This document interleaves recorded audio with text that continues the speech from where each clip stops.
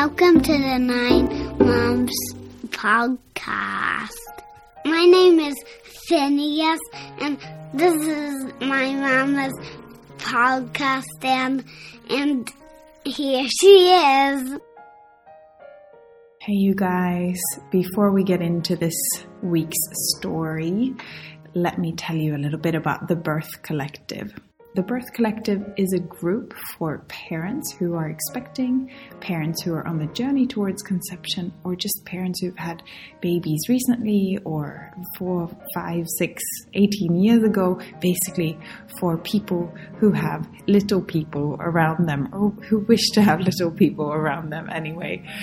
This is just a group for us because the last year has been a little bit lonely. We've been a little bit isolated perhaps in our homes with our little ones, and I know myself I've felt that way as well, especially now with the kindergartens being closed for quite a long time. I'm home with my kids all the time and I miss the company of other adults who are going through the same thing. So this was started by me and my friend Lucy, who's a hypnobirthing teacher, and you might have heard her birth story on the pod a few episodes ago.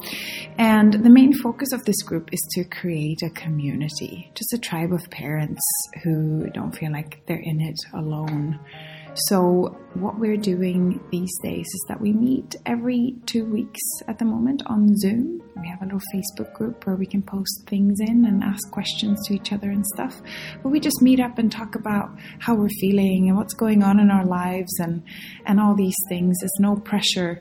And we're hoping that sometime soon we could maybe even meet outside for going for a little walk and introduce our little ones to each other and all of that. So if you're interested in that, just go to Facebook and search for the Birth Collective and you'll find us right there. I will also, of course, put the link onto the show notes page for today's show. In today's episode, we hear from Katie, and she's going to be sharing the birth of her little girl, Edie Rae, with us. She gave birth in London, in the United Kingdom, and when we recorded this story, Katie was only about 3.5 or 4 weeks postpartum with Edie. So it was a very fresh story from memory that you guys will be hearing today. Now, we talk a lot about pressure that we put on ourselves on when it's appropriate to enter parenthood and how it's appropriate to birth and just the pressure that we put on ourselves to having the perfect pregnancy, the perfect birth and the perfect postpartum. And Katie has a really nice perspective on this, and she shares how her support system really helped her and held her up and supported her through all of the journey of becoming a mother. Now, let's get into today's story, guys. Enjoy. Hi, Katie, and welcome to the 9 Months podcast. Hi there. Hello. Hi. Thank you for trusting me with your story today. Would you like to start by introducing yourself and who's in your family? Yeah, sure. So my name's Katie Grace, or Katie Cooper, depending on Katie Grace is my performer name. So I'm an actor, and I live in London. Currently in Clapton. I live on a boat in Clapton, so we move around every 2 weeks. Although because of lockdown, we're sort of in the same area for a while. And in my family, it's myself, my partner Paul, and our little daughter Edie Rae. That's a lovely name. Yeah, Edie Rae. She's 3.5, maybe 4 weeks old now. That's wonderful. I think it's incredible that you have the time now to speak to me. So I'm really happy about that. Do you know, this was the first time I had something organised where I had to be somewhere for a certain time. Oh, great. And it was like the organising the morning so that I could be here for 2:00 was a really great test to see, like, to feel normal life and, you know, have a time that I had to stick to. It was a good test. Yeah, and it works, right? It totally did. Yeah, I've got pants on and everything. Wonderful. All right, so let's start with your journey to becoming pregnant then. Did you guys plan to have a baby, and how did you find out that you were pregnant? Yeah, so I think for me, being an actor, an actress, being a woman in the arts industry, I've struggled with the idea of having a baby for a really long time because I knew I really wanted it. So I met my partner maybe 8 years ago, and we sort of knew very quickly that we knew that we wanted to be parents when we met each other, because we knew we'd both really enjoy it. We both work in theatre and in the arts, and so it never felt easy or possible, and our careers just always consumed us. And also I had this thing in my head about being an actor, being a woman within the arts industry, and I had this narrative that that you get very little support and you are going to be edited out of the industry if people know you've got a child. So I'd stop being invited to auditions, and I'd stop being thought of for roles. Oh no, she's got a kid, so therefore we're not going to go with her because she's complicated. She's got baggage. And I just had this narrative in my head, and I was convinced that was the only option. Yeah. And I even remember saying to people in the industry, people whom I trust and who I admire, they'll say things like, well, you don't have to tell anyone you've got a kid. You can keep it secret. You can keep the fact that you're a mum private and secret. And I accepted that at the time. And I wish I'd fought back and said, no, it's not about keeping it a secret. It's about, because then you're not part of the solution. You're part of the problem in a way by covering motherhood up. You know, we need to, if anything, be louder. And anyway, all this was going on, and I found it really hard to find the space in my head, emotionally, mentally, physically, to think what it would be like to be an actor and a mum. And I couldn't find the space. It felt so massive, but I just knew I really wanted to do it for really selfish reasons, to experience motherhood and to experience doing something that's bigger than you. Even though it's, you know, and also I was battling with the whole environmental impact, and you know, I'm vegan and I live on a boat, and I recycle, and I try to do my best with my carbon footprint, but having a child is like one of the worst things you can do. So all that was playing into it. But ultimately, if you're lucky enough to have a baby, I also see it as a privilege. You know, there's people that can't, and I feel incredibly lucky that I can. And I was also aware of that, being grateful for your body being able to do that. So anyway, it basically took a global catastrophe that shut down the theatres, shut down the arts industry, and suddenly me and my partner were at home, and we had all this emotional, physical, mental space where we had nothing to do but be together and just hang out and have time to think and feel. And suddenly we saw a different side of life that wasn't touring around the world or touring to venues in the UK and being away from home for long periods of time. Suddenly we were homebound, and it was such a different feeling and such a different environment. And I started to think, you know, if now isn't the time, I don't know when is. You know, maybe this is the time to think about what it would be like to, you know, maybe we should think about conceiving, you know, perhaps this is a really good time, and this is a bit of a sign. This is a bit of a gift that we've been given. We've been given time, basically. And we weren't being, you know, having to rush off to do crazy shows late at night. We were just home, and it took a long time to really feel ready in myself emotionally, and I don't think you ever are. I've now come to realise. But we both said, okay, let's go for it. And so it didn't happen by mistake. It was planned. And I actually found that really horrific and not romantic or fun at all. Suddenly I was like, you know, we sort of gave it a go for a few months and nothing happened, and gave it a go for another few months and nothing happened, and all the things start coming into your mind.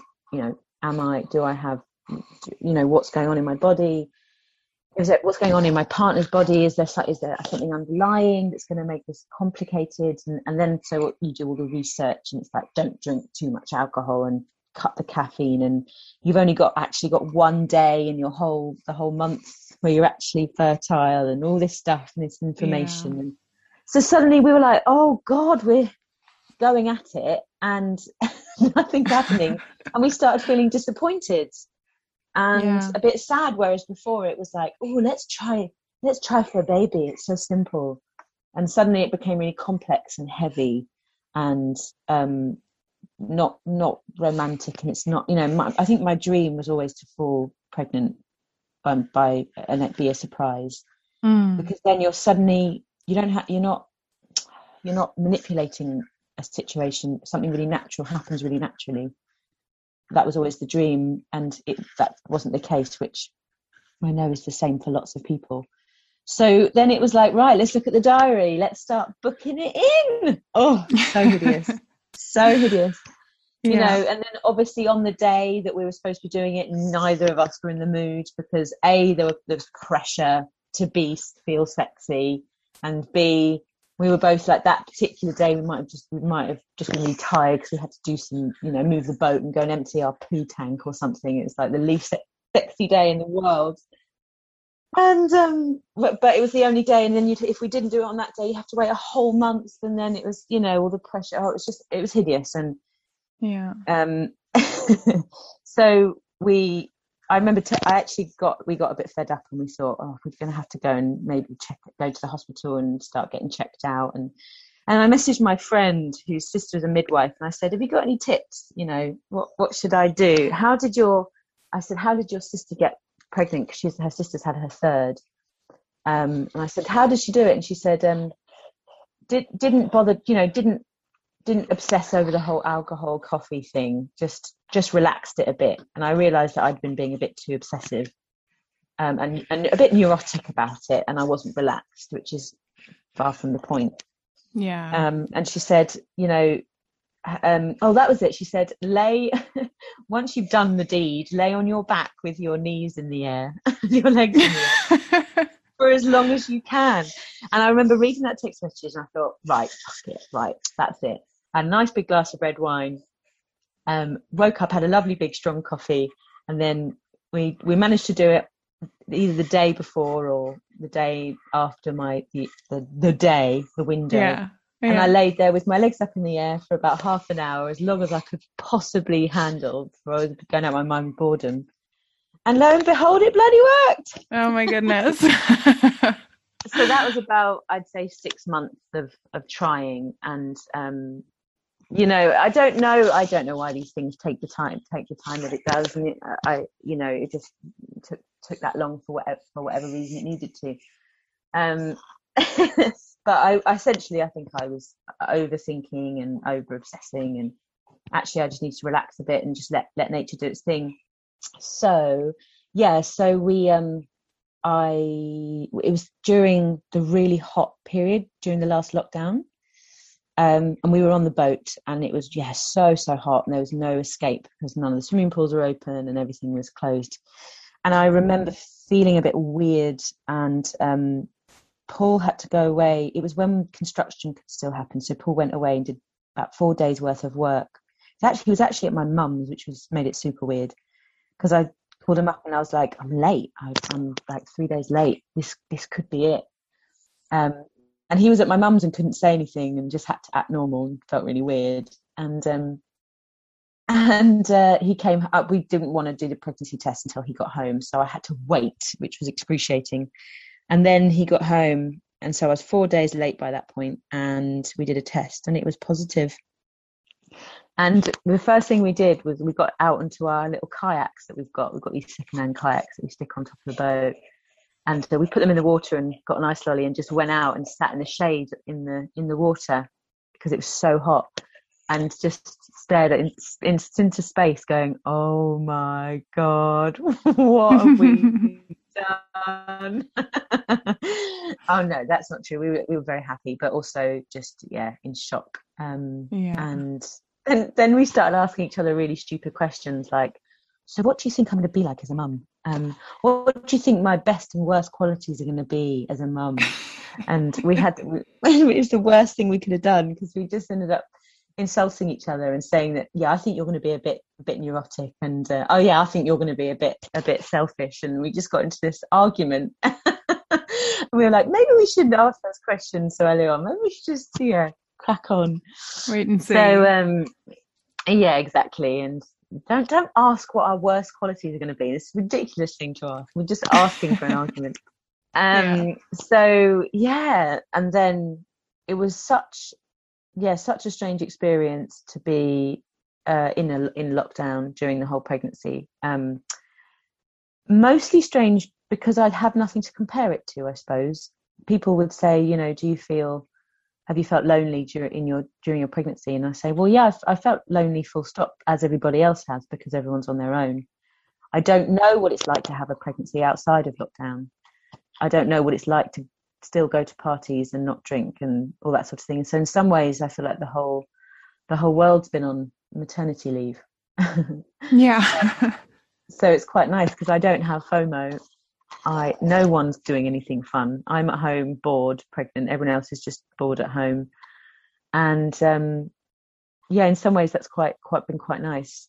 I've been sad to not experience my pregnancy with my close female crew, like my mum and my sisters and my best female friends. Just the different stages of pregnancy, like the first kicks, and when your bump starts to really show and you start to actually look pregnant, or when you start to really walk like a massive penguin and people laugh at you, and and all the weird cravings you have, and all those crazy things your body does. So I'd take pictures of my nipples and send them to my best friends and go, look how massive my nipples are. And they'd write back and go, oh my God, they're amazing. They're like spaceships. And, so we managed to kind of make the most of it. And, but yeah, it was a pretty cruisy pregnancy. The first 3 months were hell for most people, as it is. I wasn't sick. It was the nausea, every smell, particularly my partner's general smell, or his breath. For about a month, I couldn't have him near me because it was. And then I felt really sorry for him, but I also explained that I didn't have much control, and he took it in his stride, which was fine. And then the washing machine and the hand soap and just garlic and but I was very lucky I wasn't sick. It was just nausea. And then the 3 months passed and I got into the second trimester and I felt so incredible. I kept saying, wow, if you could bottle the hormone or the feeling you get in second trimester, you get so, I don't know if everyone has this, but I just had loads of it. I was sleeping really well, I had loads of energy, I was swimming 4 times a week, and I felt like I had a superpower. I think you really blossom in the second trimester. I didn't feel sick anymore. Your bump started to show, but you're still really agile. You can get about and do what you want to do. And you got the lovely glow. Yeah, gorgeous. I loved it. Loved the experience. Did you know what sort of birth you had in mind, or did you start looking into that already? Or yeah. So it felt really easy to make those decisions because I guess this is probably the same for a lot of people. Fundamentally, at the core of my belief systems is largely due to my upbringing, which is a little bit of a hippie upbringing. My mum is into alternative medicine. She's got a PhD and that sort of thing, where she studied an alternative way of healing yourself. And so it's always been about organic foods and holistic things. And my mum's a real advocate of home birth and hypnobirthing and just basically doing things naturally. So, but my mum's also really, really against medical intervention because she had a really rough time with 4 of her babies, children. She only managed to have a home birth with her 4th, with my little sister, because the first 3, and it was very, very different back then. I'm talking about 30 odd years ago. She had horrible medical intervention.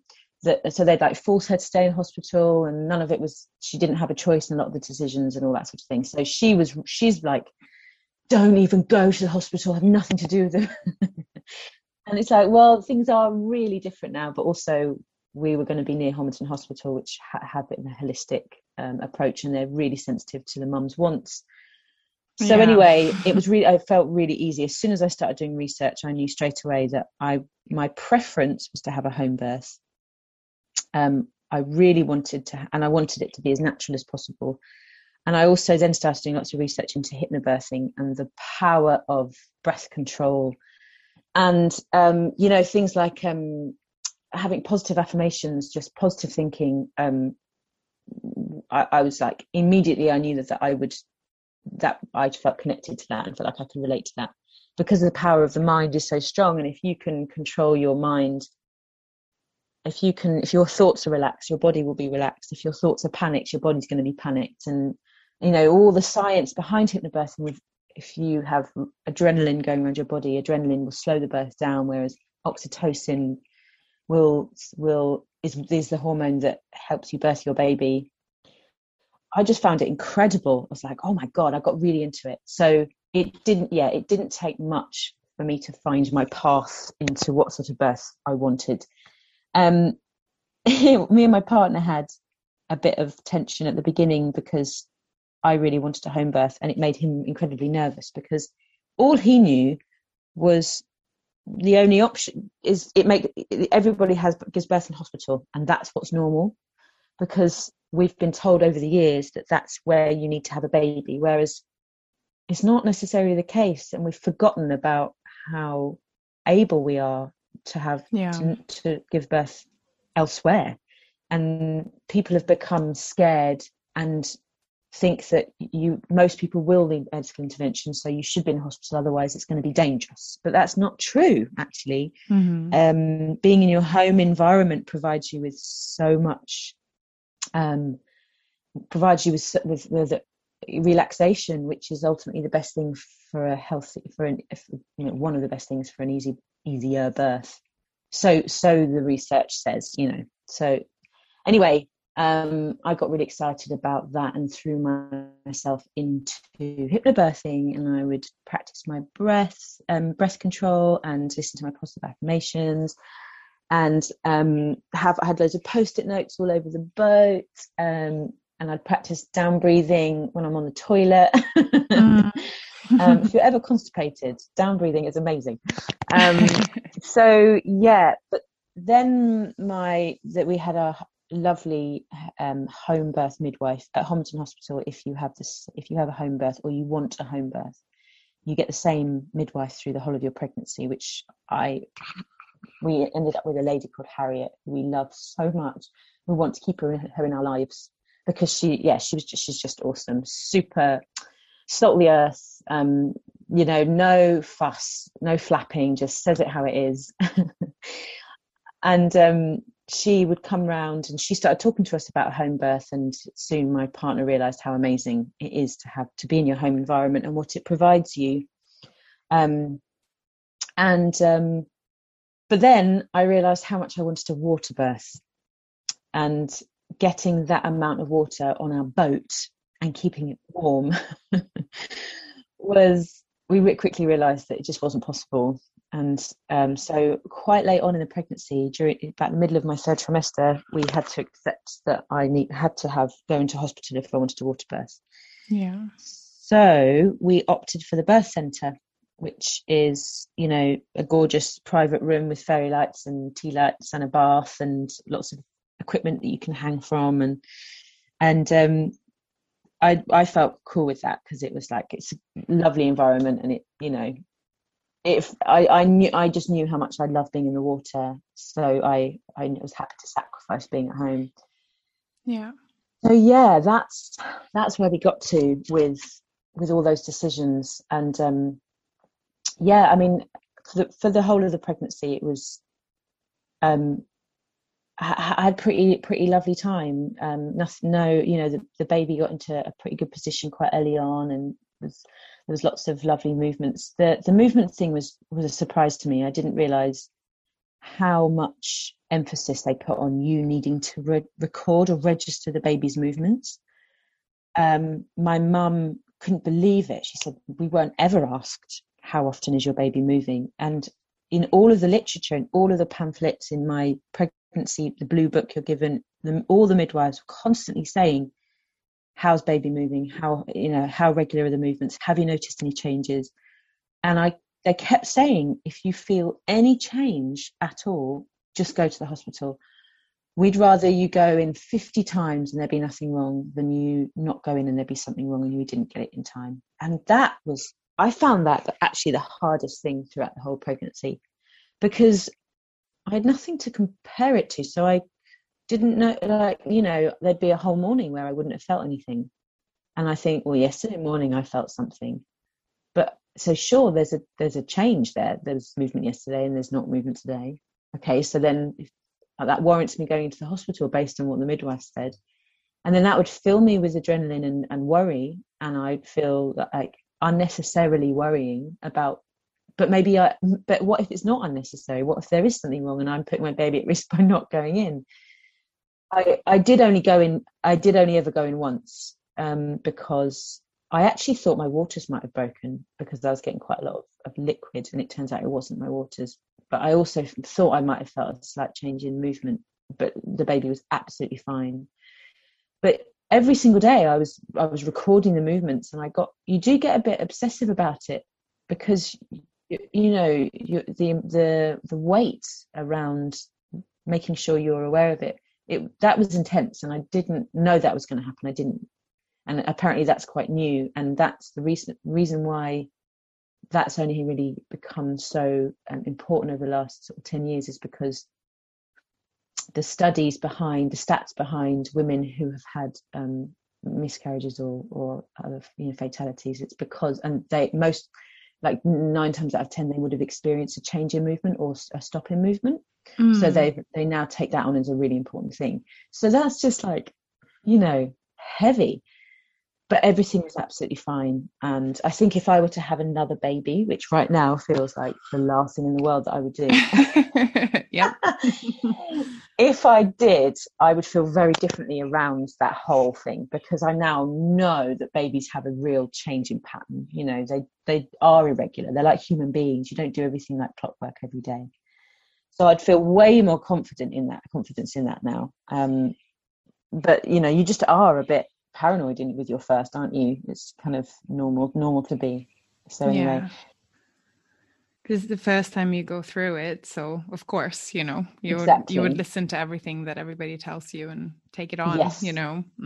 Yes, you don't just listen to it, you absorb it, and it becomes part of you. You're like a sponge, aren't you? Yeah. And it really affects you. And you also, you're like, I really wanted to be one of those really relaxed pregnant people, really nothing, not in any, not high, not neurotic, just super cruisy and like, yeah, whatever. I'm like so chilled. I really wanted to be that type of pregnant lady, and sometimes I was, and sometimes I really wasn't. Yeah.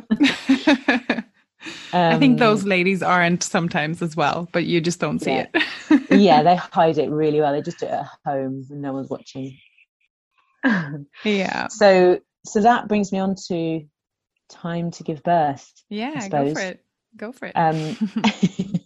So it was a really strange time. So baby was my this whole due date thing started to have importance, and the positive birth company that I was listening to has a whole chapter on the due date and how they come up with the due date. They base it on the day that you were ovulating, and it's kind of pretty vague how they come up with your due date, and it's a bit of guesswork. And so you could be 3 or 4 days out of your actual 40-week mark. And also other countries, they say your due date is at 41, and in other countries it's actually 42 weeks. Mm-hmm. Then there's this you get all the messages from your relatives around your due date. Has baby come yet? And you get all the pressure. And it said in the positive birth conference, it said, look, if you feel to, maybe it doesn't bother you, but if you feel to, just message people and say, look, I'm not going to forget to tell you when the baby's on its way. So just trust that I will let you know. Just leave me alone. Yeah, exactly. I was going to say that. Like, wouldn't you think that I would send you a message if the baby was actually here? Yeah.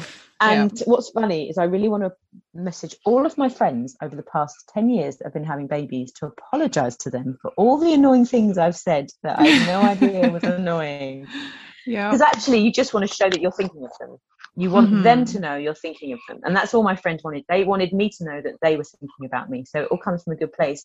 But I didn't realise how annoying it is to be contacted by everyone, because they forget that you're being contacted by 100 other people. It's not just them.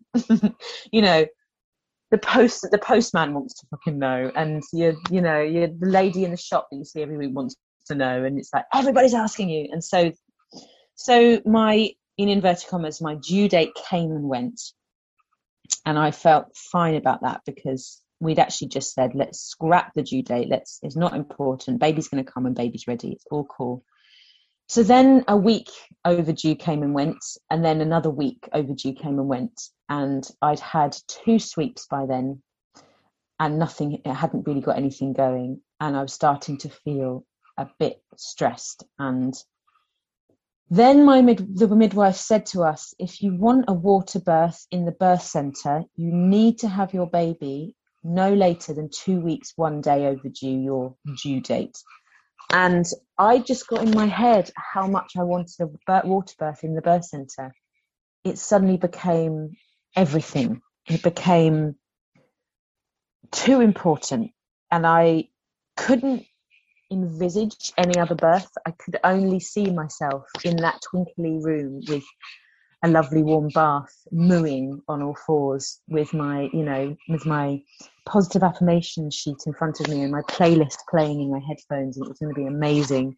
I couldn't see any other options, so I suddenly went into a bit of a panic. I needed to have this baby in the next 48 hours, otherwise they weren't going to allow me to go in the birth centre, which is kind of crazy. But the alternative is going into the delivery suite, which is next door. They are private rooms which also have baths. It's just that they're just not so twinkly, and they've just got a few more medical machines in the room because that's where you go if you need a bit more medical intervention. But they're basically the same thing. The walls are the same colour, it's ridiculous. So, but I just got in my head that that's not what I wanted. And then it was International Women's Day on the Monday, which was the 2-week mark. And in addition, and I was like, oh my God, how amazing would it be to have a baby on International Women's Day? So that weirdly added a bit of pressure, which is so ridiculous. Because I was like, I'm going to be such a hardcore feminist. I'm going to say that I had my baby girl. I didn't know I was having a girl at the time, but I'm going to have this child on this amazing day. But also, my gorgeous friend, Aisha, who's also a performer, she had this idea about a month previous. She texted me and said, hey, how would you feel about me forming like a circle of women in your life who all light a candle when you go into labour, and also like read a passage of text that's like, we're here together, we're creating this circle of strength, and it's like a beautiful bit of text. And I read this suggestion and just sobbed. Yeah, I was also got a little bit of chills here when you said that. I was like, I would have wanted that. Yeah.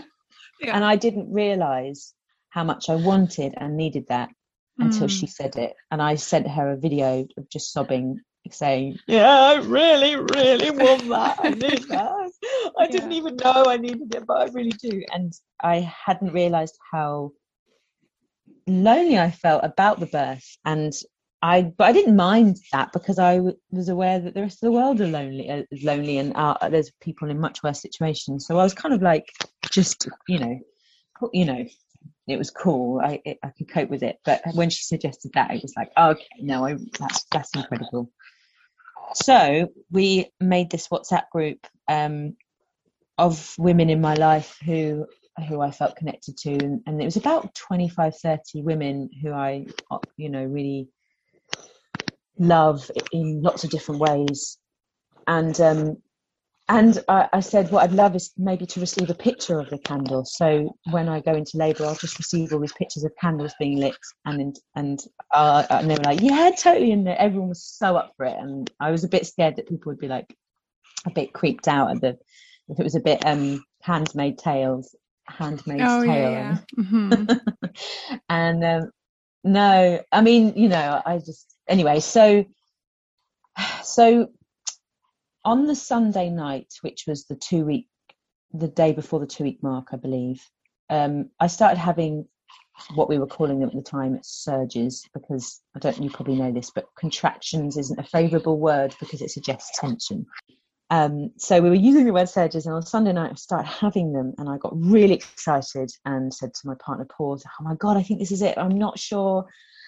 We went to bed that night and I just couldn't sleep because I was excited, and I thought, oh my God, my baby's coming any minute now. I was so naive. And so I just laid awake pretty much. And then on the Monday morning, I woke up and I was still having surges, but they were getting a little bit more frequent. And so my partner, Paul, was my birth partner number 1. We were allowed 2. So my sister, who lives around the corner, is my second birth partner. So I said to Paul, hey, we should get Karis round because I think this is it. And he was like, okay, cool. So he called her up and she came round all excited, and I was excited, and I had my TENS machine on my back and it was buzzing away, and we had Fleetwood Mac on, and I was dancing to Phil Collins when she arrived, and then I'd stop and had to breathe through a surge, and then I'd dance again. It was just glorious. And the sun was shining through the portholes of the boat. And then I said, I'm a bit hungry. I really fancy pancakes. And Karis was like, I'll make you some pancakes. So she made some pancakes and we all ate them together. And we've got a picture of us all eating pancakes. It's beautiful. And then about 3 hours later, the surges just stopped. Oh. And I was like, guys, nothing's happening. This is so weird. So I got back on the bouncy ball and just slowed right down. And we said to Karis, look, I don't think there's any point in you being here. There's nothing happening. Perhaps you should go home. So she packed her bag and went home and stayed at home all night. She had a whole night at home where me and Paul went to bed, and I started having surges again, but they were really infrequent. They weren't regular at all. But again, because I was just nervous and also felt the pressure of giving birth in time to be in the birth centre, but also we had messaged the WhatsApp group of my women folk, and they all started sending pictures of candles. Oh. And I was like, oh God, I'm not in labour anymore. It's all just stopped. Everything's ruined. Oh. It's not International Women's Day anymore, and everyone's lit their candles and they're going to burn away, and the candles have run out, and I won't have given birth. And it's like this ridiculous pressure that I'd put on myself that I didn't even know was there. And so Monday came and went, and then Monday night came and went. Tuesday morning I started having surges again, but we were like, what does this mean? And I had this app called Freya, and it's basically you press record when you have a surge, and you press stop record when the surge stops. And it basically records the surges to let you know how frequent they are, so you can get an idea of where you are in the labour. And it would tell me you're in established labour because the surges were starting to be frequent enough. And we go, oh my God, we're in established labour. And then we'd call the hospital up, and the hospital would say, you need to be in established labour for another 2 hours before you even think about coming into hospital. The best place for you to be is at home. And I was like, I've been at home since Sunday night. Nothing's happening. Please just, and the surges were getting stronger and stronger and more powerful, because they don't like to use the word painful, and which I find ridiculous now. But at the time, I was really invested in using all the right words. And so I said to Paul, please, can we call the hospital again? I'm just so fed up. I just need some kind of change of environment. I don't care if we go there and get turned away. I just need to do something. So we phoned up the hospital, and they said, look, why don't you come in? Prior to that, we'd had a midwife visit us, and she'd given me my 3rd sweep, and she gave me a super sweep, which was incredibly painful. And so then that morning, on the Tuesday morning, we called the hospital, and they said, look, come in and we'll have a look at you, we'll assess you. So I did. I went in. As soon as I got to the hospital, I just burst into tears, and they were like, oh my God, are you okay? And I said, yeah, I'm fine. I'm just really fed up and overwhelmed, and this has been going on for a really long time. I don't know what's going on, and I don't know what to do. I'm doing all the things. I'm bouncing on my ball. I'm walking up and down. I'm eating curry. I've had sex. I've tweaked my nipples. I've drank raspberry leaf tea. I've sniffed whatever that herb is you're meant to sniff. Can't even remember now. And I've done it all. And this baby's just hanging out, giving me these horrible surges, and I'm done. So they looked, they assessed me, and I was 3 centimeters dilated. And they said, right, your cervix is softened. It's in a good place, but the best place for you to be is at home. You're doing all the right things. Just keep going. So I had another little sob, but felt a bit better of just getting a bit of support and a bit of just being looked at. It just felt like, because you just don't know what's going on. So I walked out of the double doors from that conversation, and then I had a surge, tried to pick up my bag, had another surge, stood at the window ledge, tried to pack my bag, put my coat on, had another surge. And basically I didn't move from that corridor for 3 hours because the surges were too frequent. And my partner went and got the midwife at one point and said, I know you told us to go home, but we can't get out of the hospital. We physically can't leave because her surges have suddenly ramped up.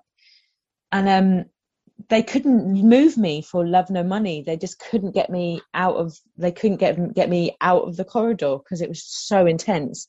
And I had my headphones in, and they were trying to feed me snacks because I hadn't really eaten, and trying to feed me water, and I was just mooing in the corridor.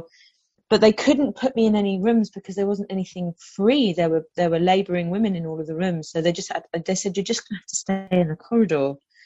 So I did. I was there for about 4 hours, which was, do you know what? I don't even remember those 4 hours because I was just focused on pain management with breast control, which was amazing, really. So then the midwife came out and said, got some good news. One of the birth centre rooms is available. So we packed the bags, and at this point we called my sister up and said, come, we're it's all happening, it's all kicking off, it's going to be today, it's going to be in a few hours, we're going to meet the baby. And so my sister rushed to the hospital, and we got into the room, and my sister and Paul put the fairy lights up and the tea lights, and sprayed the room with the lavender spray, and put the playlist on, and I put my gown on that I'd bought specially. And I had a pillow from home, and I was just, moving around the room, and I was just surging for a few hours, and they were getting more and more frequent and more powerful. And it got to the point where I couldn't converse anymore. It was all encompassing pain.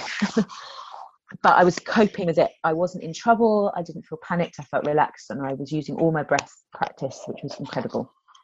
Then the midwife examined me, and I was 4 centimeters dilated. And it was like, oh, that's really disappointing. But it's okay, keep going. So I kept going, kept breathing, kept surging. They got more and more powerful, more and more frequent, less and less time in between. She examined me after another 4 hours. We changed midwives by this point. They had a shift change. I was still 4 centimeters dilated. Then, hours and hours passed. The bath was nowhere. The bath wasn't being turned on because they needed to examine me and the baby. So she gave me another examination, and I was still 4 centimeters dilated. By which point I was like, okay, this is getting tough.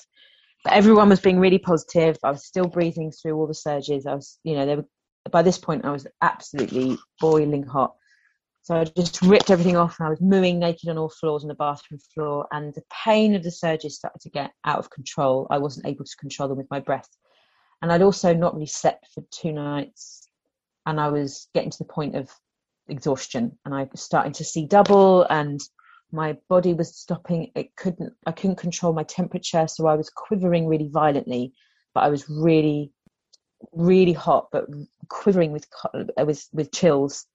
So I kept having to get into boiling hot showers, and then I'd get out and be quivering again. And the pain got out of control, and I wasn't controlling it with my breath. I started to, with hypnobirthing, they talk about you probably know all this. They talk about the traffic lights system. So you want to be in green and amber the whole time. You don't want to go to red. And I was just constantly going into red. So I was in panic mode. I was not in control, and it felt horrific. And I just felt like I was getting deeper and deeper into this vortex of dark pain, and it was the last thing I wanted to happen to my body, because I knew that it wasn't helping the labour process. So then the midwife said, "Do you want some pain management?" And I said, "What do you mean?" She said, "Do you want some like cocodamol and paracetamol?" And I was like, "Yeah, that sounds great."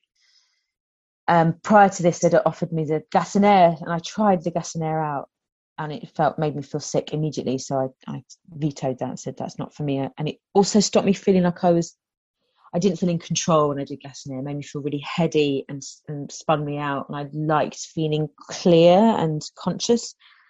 So I swallowed the cocodamol and the paracetamol. I suddenly realised that I was in a room with no windows. And I said, "Do the windows open?"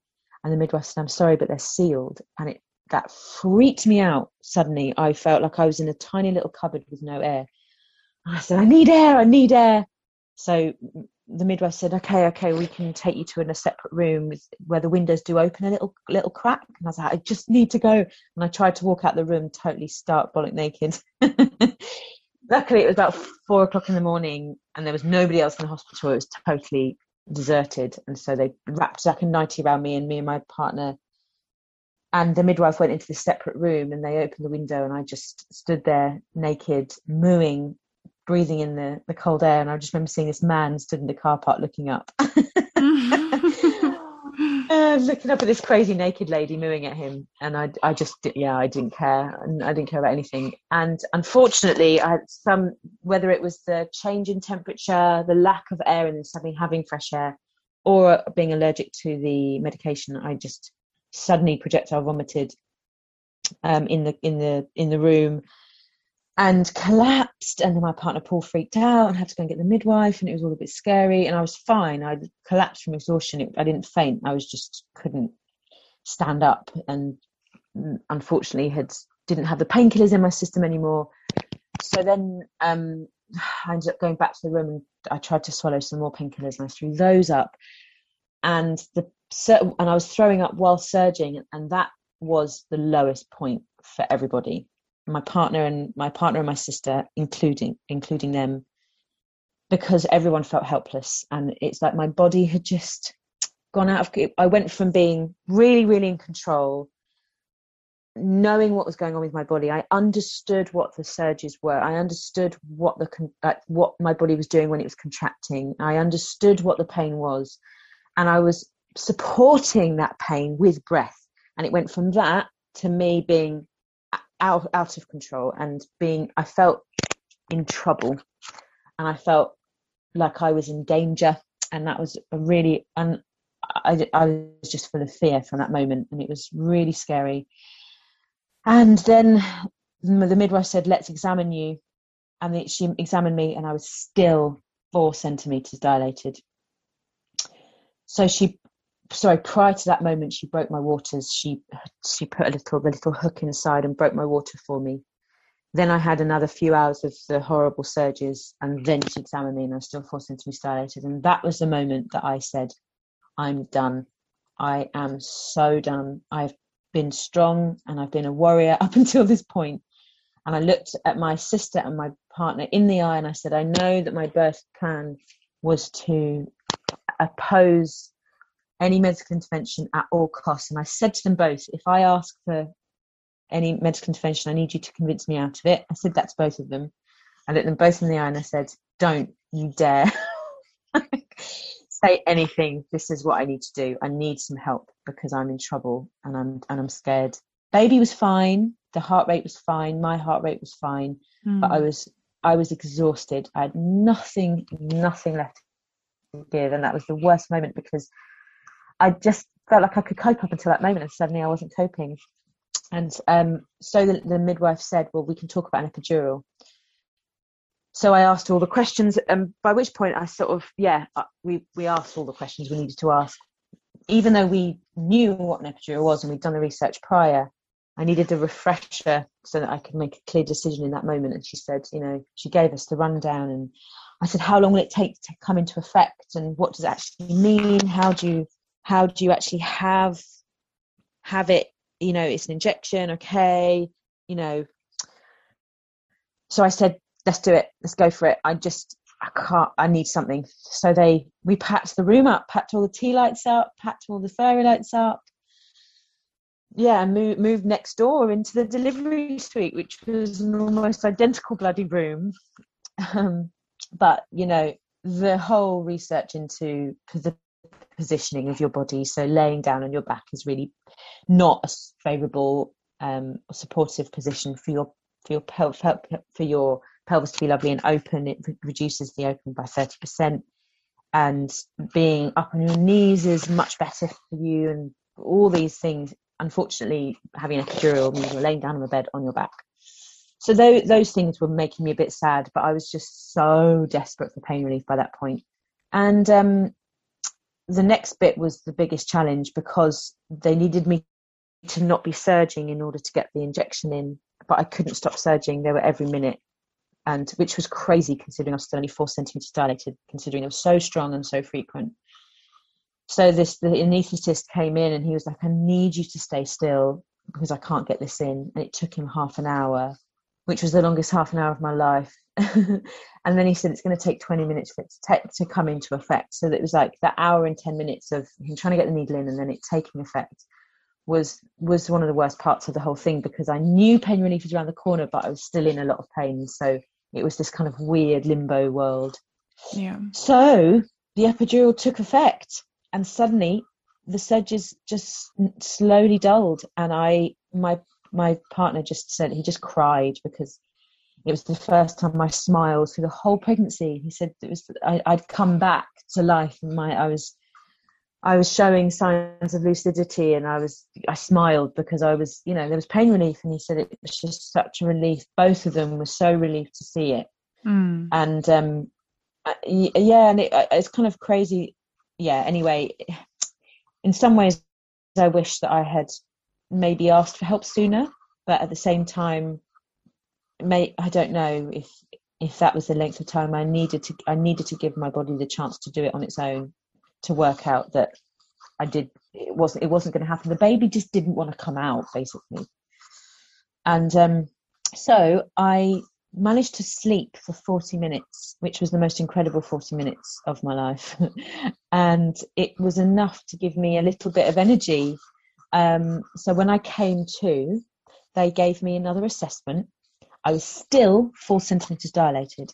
This is like 3 days on from the first surges, or we're calling them contractions by this point, because we didn't give a crap about any of that. We just all went out the window. And so the midwife said, listen, we need you to dilate quicker. If it doesn't work, well, then a cesarean is what we need to discuss next. So what we'll do first is we'll give you the hormone drip, the oxytocin hormonal drip, which I really didn't want, because that does affect the baby in some ways, or can affect the baby in some ways. But I was just like, just go for it, just whatever it's going to take. I just was desperate by that point. And they didn't give me a very big dose; it was quite a small dose. So they put me on the hormonal drip, and then they left me there for 2 hours for it to do its thing. And then they came in after those 2 hours and checked me, and I was fully dilated. Oh my God. It was such a relief to hear. So then they said, okay, what we'll do is we need to discuss whether you have a bit more epidural, because we should be meeting your baby in the next hour. And you've probably got half an hour left of the epidural. So what do you want to do? And they said, it's better if you don't have loads of the epidural put in, because it's ideal that you can feel the contractions a bit so that you know where to push. And we all agreed that just a little top up of the epidural would be ideal so that I'd still know where to push. So that's what we did. They just gave me a little top up. 2.5 hours later, I was still pushing. The baby did not want to come out. And the epidural had worn off. So I could feel all the pains and all of the crazy intense feelings, which now looking back, I'm kind of grateful for, because it meant that I got to experience the feelings of a vaginal natural birth to some extent. And but it did my head in psychologically, because I'd been in a place of extreme pain and I then got rescued from the place of extreme pain, and then I was back there again. So it kind of spun my head out of it, and I had to work quite hard to not panic and just feel safe, and I was in good hands. So I was pushing for in total 3.5 hours. And the baby's head, they said, on the next push, your baby's head's going to come out. And I'd push and push and push with everything I had. And the baby's head still didn't come out. And they said, you can feel your baby. And I put my hand down there, and I could feel the head of my baby. And I was just so happy to feel the baby's head, but it wasn't budging. And then suddenly, about 12 members of staff just came flooding in. Nobody knew why, nobody said anything. They all just flooded in, and this female, it was mostly women, and this female doctor just looked at me and said, I swear she was wearing a cape, but apparently she wasn't. In my head, she was wearing a cape. She said, it seems like you're being a bit of a hero, or said something like that. And I just felt like I wanted to burst into tears. And I said, yeah, I'm really trying to be a hero, but I'm not doing very well. And then she said, well, we're all here to help you, because it seems like you're quite exhausted and you need a bit of help. So we later found out that nobody pressed an emergency button or anything like that. They have this central control point where they have all the birthing women's stats up on a big board. And when they have a shift changeover, they look at the numbers and all the length of time the lady's been in labour and all that sort of thing. And they all decide who needs a bit of support. And they looked at the time I'd been in labour and the fact that I was, didn't have the energy, and they decided that they'd come into my room. So they were all just there to give me extra support. So it wasn't a panic station, like panic stations, oh my God, this lady is in a desperate situation, the baby's in trouble. It wasn't that.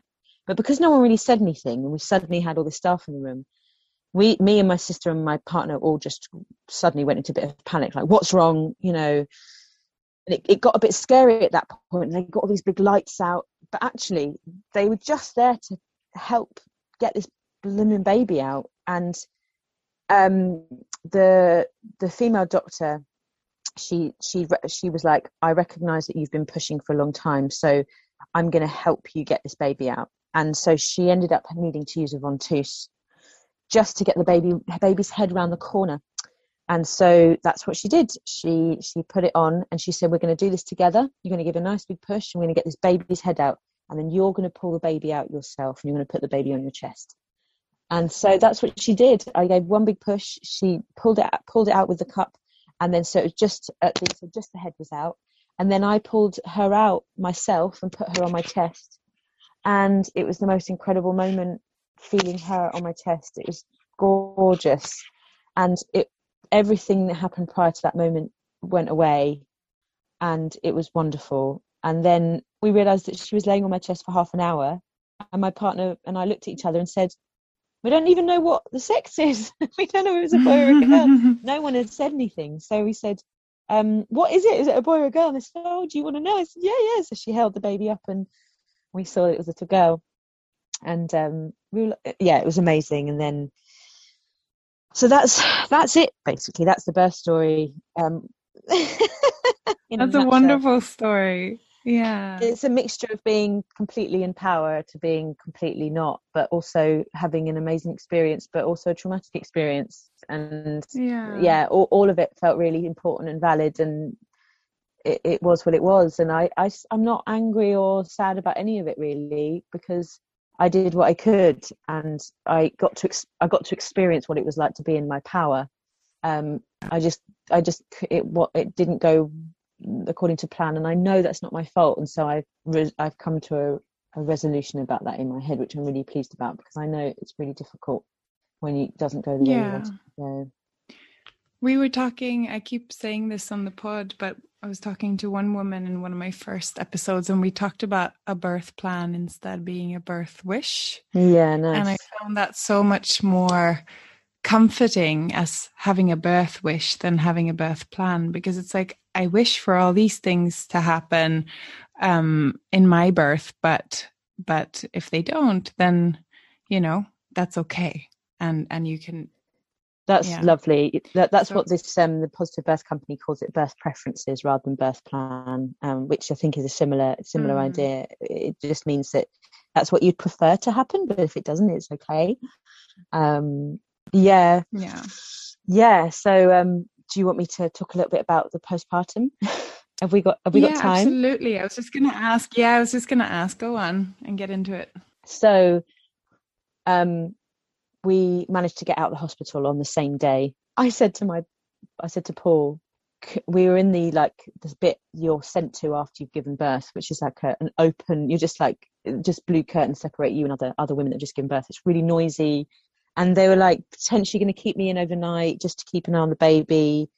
And we really wanted to go home. So I said to Paul, can you get me one of those pots that you wee in? And he said, no, you need to go to the toilet yourself so you can show them that you're capable. It's so mean because I could barely walk. You know, I'd had 2nd-degree tears, but he was on to something, because we just wanted to demonstrate that whilst weeing in a tub would have been much easier, but going home would have been much more healing. So anyway, we managed to get home, and we got a dirty pizza and horrible food and a pint of Guinness, and got into pajamas and had a nice cozy evening that night. And it was lovely to be home with our baby. And you know, we actually got a pretty decent night's sleep the first night we got back. She just came out really, really calm and sleepy. So she's pretty much almost slept through the first night, which was a gift. So basically the next couple of days was a journey into the breastfeeding thing. We discovered that she was a bit jaundiced, and the thing to get rid of her jaundice was to flush it out with food, with breast milk, or whatever, however I was going to feed her. And I knew I really wanted to breastfeed. And when she first was born, they encourage you to get the baby on your nipple as soon as you can. And I just nailed breastfeeding immediately. I just knew what to do. I'd watched all the videos. I put her on and the latch was perfect. And the midwife said, oh, you've nailed that. I don't need to talk to you. You don't need breastfeeding support. So I think I was just ticked off the list as like someone who nailed breastfeeding. How wrong was I? It was a fluke. It was a total fluke. I don't know how I did it the first time, but I couldn't get it again. My nipples got so sore, and I couldn't get the latch right, and she just wasn't getting any food. She was getting more and more jaundiced. And I got really sad, and then my milk came in, and the emotions flooded, and the blues came in, and I've never experienced anxiety like that. People talk about the baby blues, and I read all this literature about how your emotion, is such an emotional roller coaster. You'll feel incredibly high, and then you'll feel incredibly low. I had no idea how low I was going to feel, and I was having such awful thoughts. I was thinking all these horrible, dark thoughts, like, what have I done? I've made a huge mistake.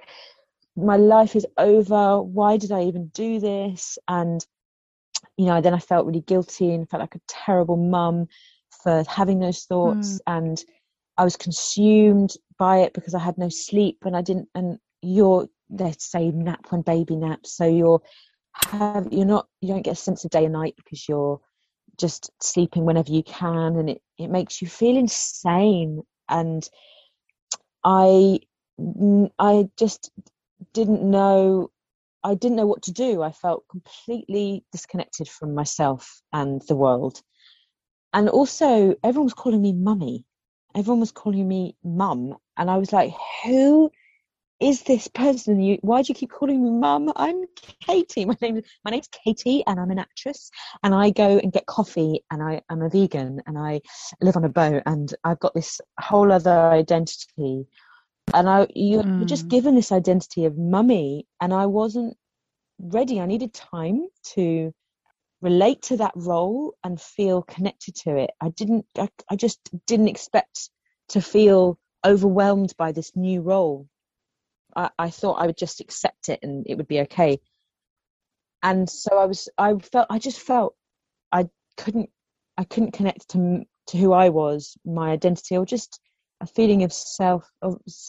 I felt out at sea and couldn't connect to anything, and it was just really awful. And I was speaking to my sister and all the women that were in that incredible group that had been sending me, who had been relighting their candles and buying new candles because other candles had burnt down, and they'd been supporting me through the whole thing, and they were getting updates from my sister, and they were all saying, Katie, I had the same thoughts. I thought I'd made the biggest mistake of my life. Trust us. Get those first 2 weeks out of the way. It will get easier. You will feel more normal. We promise you that this isn't made up. You don't feel this bad forever.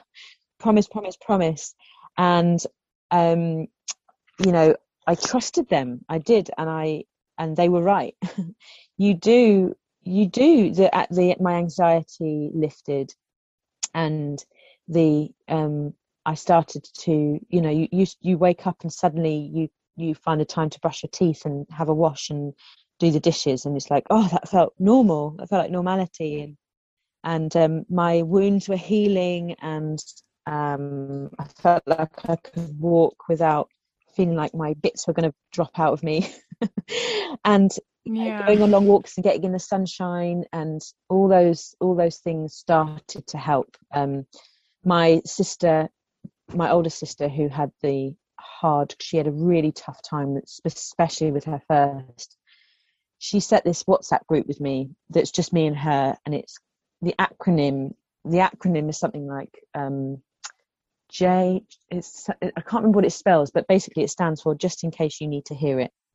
And she'd send me voice messages, and it would say things like, Katie, you are a woman who is brilliant at X, Y, and Z. You're kind and caring, but you're also, find that really annoying. And you're an actress. And she sent me pictures of shows I've been in. She was just reminding me of who I was before and who I identified as, to remind me.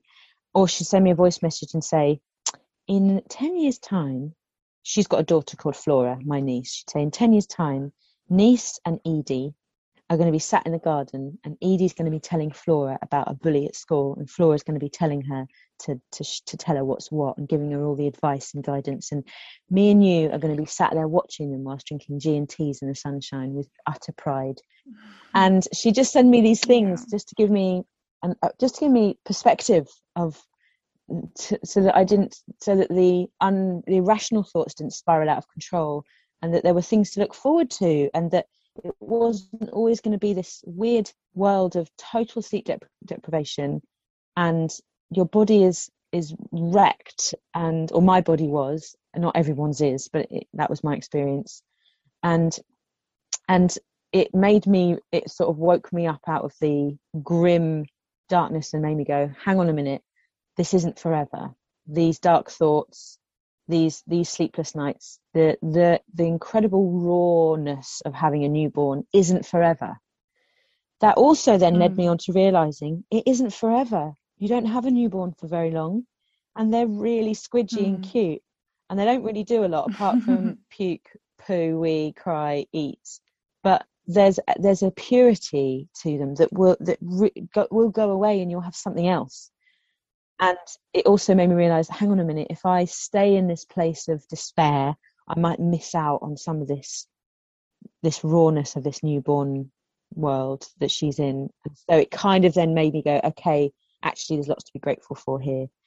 And also reading funny literature. There's this brilliant book by Anna Jefferson called Winging It. And it's actually about a woman based in Brighton.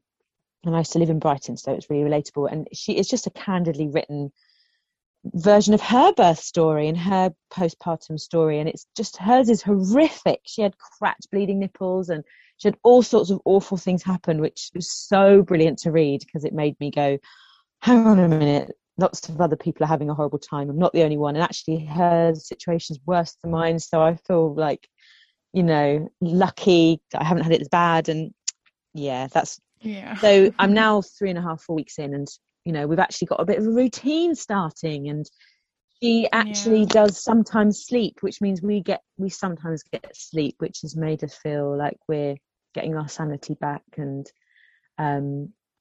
so let me then ask you for if you have any resources or anything that you'd like to share other than these ones that you've mentioned. I've been taking notes as you've been speaking, but if there's anything else that helped you or anything.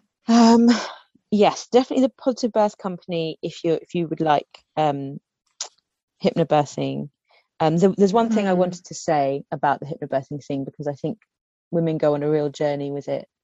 And it's funny, I'm talking to some of my friends that are currently pregnant, and I'm really sensitive about things I'm saying to them, because I've just gone on a really raw, powerful, crazy journey, which hypnobirthing got me through half of it, and then it all went out the window. And I got to the end of the birth and I felt really angry about hypnobirthing, because I wish that it said in the small print, listen, invest in hypnobirthing, invest in all the breath exercises, believe in it, because it's important that you do. However, something might happen which is totally out of your hands and out of your control, which means that unfortunately hypnobirthing may not work for you, but that's okay, and that's totally normal. It doesn't. What it says in all of the literature in the hypnobirthing is some women end up with an epidural or a cesarean, but not you, because you're going to do your breathing exercises and you're going to bounce on your bouncy ball. It's like the picture they paint is that it's black and white, and if you follow all these practices, you will have a beautiful, pain-free, natural birth. And that's an unrealistic view. I understand that you need to believe in it 100% for it to take effect. I really believe that. But I just wish there was a small disclaimer that said, listen, it's not your fault if it doesn't go according to plan. So that's what I wish someone had said to me. But in terms of resources, definitely the Positive Birth Company is a great one. I'm trying to think what it's called. Pregnancy Podcast. So that's the one I was talking about before, which I'm not sure if we recorded. Yeah, I've actually listened to it as well. Oh, cool. I don't know if I said that, but it's really good. Yeah. Great. Yeah. There's the Bump Plan, which is a great podcast, and that's the Strong Women podcast. That has some really cool stuff on there. And other resources, I'm trying to think now. I can't think off the top of my head. Well, if you think of something, you can always send them to me after, and then I will definitely link to all of this on your show notes page. Yeah, great. Great, Katie. Are you feeling brilliant? Feeling like we got it all out there? I think so, yeah. I mean, there's just so much, isn't there? It's so full on. But yeah, I really looking forward to listening to the other stories of other people you've recorded. Yeah, absolutely. Because I find it really healing talking about it, but I feel healing listening to other people's crazy stories, like really positive ones as well. It doesn't have to be all doom and gloom, you know. No. They're all so individual and so different. Yeah, absolutely. Never two births that are the same. It's kind of crazy. And they're all equally important, I think. Definitely. Yeah. No, it feels good. I feel like I've, got everything off my chest. It was very cathartic to do it. Great. All right. So thank you so much, Katie, for coming on today and sharing. Thanks again, Katie, for coming on the show today and sharing your beautiful story with us. If you are listening in and you'd like to reach out to Katie, then feel free to send me an email at the 9monthspodcast@gmail.com, or head to the website 9monthspodcast.com and fill out the contact form there, and I will forward any correspondence that I receive to her. If you would like to share your story on the pod, there's always space for everybody's story. So do feel free to use the same contact details and tell me, hey Lisa, I'm ready. I'd like to share my story too. And I'd love to hear any type of story from anywhere in the world, not just the Czech Republic or the UK, like a lot of the episodes have ended up being. We can hear stories from everywhere, all around the world, in any aspects, in any form. So do feel free to reach out if you feel like you'd like to do that. Now, let's have a wonderful week ahead, guys, and we'll see you next week.